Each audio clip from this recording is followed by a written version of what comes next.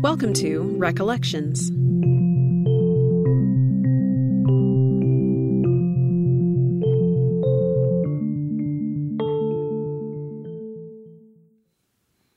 Could you describe to me what you're holding? I am holding a shadow box containing a wingtip collar or winged collar that allegedly belonged to Uncle Dave Macon. Today, we're talking to musician and researcher Corbin Hazlett to learn more about an item in our collections, a wingtip collar that may have once belonged to entertainer and musician Uncle Dave Macon. We talked to Corbin to learn more about Macon and what his collar could tell us about the culture of old-time and early country music. Hello, folks. You know I've been picking and trying to pick a banjo for 40 years or more. I used to just play the imitations, but now I'm going to give you a little of the variations of Casey Jones. He was an artifact. That was part of his mystique, if you will, and part of what drew audiences to him. He was a musical and cultural holdover all the way into the post-World War II era. Born in the late 1800s in Middle Tennessee as David Harrison Macon, Uncle Dave Macon was an old-time banjo player and entertainer. From the 1920s through the 1940s, he was a darling of the country music show, the Grand Ole Opry, with millions of listeners hearing him on their radios every week. And, like Corbin said, part of his appeal was that he was a kind of anachronism, a throwback to earlier eras. For one thing, he had a huge repertoire of banjo-playing styles that had mostly disappeared by the early 1900s.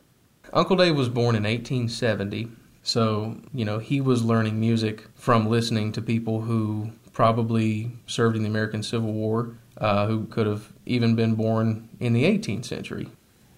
Macon grew up learning songs and performance styles from vaudeville theater and minstrel shows, both of which were essentially the pop entertainment of the late 1800s. He also used vaudeville-style comedy and showmanship in his Grand Ole Opry performances. He wasn't just a musician. He didn't just get up in front of a stage and play music, sing a song. He was all about the presentation, the shtick, the show, the joke, the body movements, the whole nine yards. And that was what performance was in his time in the late 19th century. Macon would perform all kinds of tricks with his banjo, twirling it over his head and flipping it under his legs. And like other entertainers who grew up before the use of microphones, Macon would move all over the stage as he played. Even when condenser microphones became a standard at the Grand Ole Opry, stagehands would have to follow Macon around with mics because he refused to stand in one place. Oh, down chuckles the fine old man. I watched his face in the frying pan. I combed his head with the wagon wheel. Died the toothache in his heel. The other aspect of Macon's performance that caught the attention of Opry audiences was his old-fashioned form of dress. Uncle Dave would pretty much all the time be wearing a three-piece suit with a vest, a club hat. He'd be wearing a winged collar with a silk tie. The audiences who listened to the Grand Ole Opry over the radio couldn't see Uncle Dave, but the announcer would always make a point of mentioning Macon's club hat and his gates ajar collar, which was Southern jargon for a winged collar. To say a gates ajar collar, that immediately would have evoked for the listener this bygone, turn-of-the-century, 1890s Victorian era image of, like more of an upper-class man wearing this gates ajar collar. For Grand Ole Opry audiences, Macon's old-fashioned dress, his style of playing, his vaudeville comedy, and his minstrel songs all made him a kind of endearing symbol of 19th century culture. So, Macon, like other old-time and country performers of his era, also came to represent a kind of nostalgia that had racist connotations. Recorded commercial country music itself, as well as personas such as Uncle Dave Macon's, were preservation of, obviously, older white culture and some older African-American cultures, but also this hearkening back to a quote-unquote more wholesome society, which really was, a more white-controlled society. In many ways, the Grand Ole Opry promoted white musical cultures while downplaying black contributions to Southern music. the show had only one full-time African-American entertainer from the 1920s to the 1940s, a harmonica player named DeFord Bailey, a close friend and touring partner to Uncle Dave.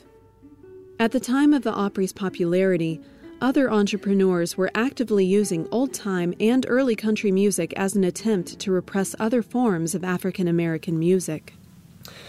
If you think about Henry Ford in the early and mid-1920s, he was putting on these huge fiddle and dance competitions throughout the Southeast and the Midwest, trying essentially to combat jazz music as this popular phenomena and to try and bring these white traditions back to the forefront of pop culture. Ironically, all these different presentations of old-time and country music as white forms of entertainment did not reflect Macon's own experiences as a musician. He learned from African Americans and white members of the community in rural central Tennessee. So he had a really diverse background of who he was learning from and the potential styles he was learning as well. Macon's broad knowledge of banjo-playing techniques was a direct result of the fact that he had learned from black and white musicians in his youth, and his life is an example of the deep influence that African-American playing styles and songs had on old-time and early country music. Corbin values that Macon's numerous playing styles are a musical time capsule, a kind of amalgamation of many different artists of the 19th century. He just made a massive amount of recordings over such a wide span of his career, playing everything from classic banjo of the 1880s and popular music to some of the grittiest knockdown old-time clawhammer banjo playing. You know, he left just a wealth of different ways of playing the banjo. Uncle Dave's Gates Ajar collar is connected to the complex symbology that Macon embodied during his life.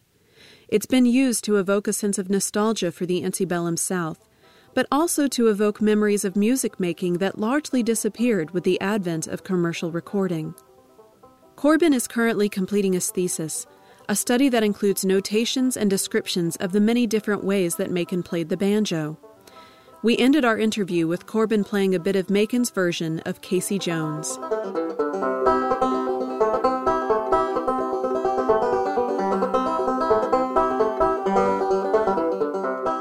Recollections is a production of the B. Carroll Reese Museum, a unit of the Center for Appalachian Studies and Services at East Tennessee State University in Johnson City, Tennessee. This episode was produced by me, Sarah Lynch Thomason, with assistance from the staff at the Reese Museum. You can find us at etsu.edu/recollections, and remember to subscribe to never miss an episode.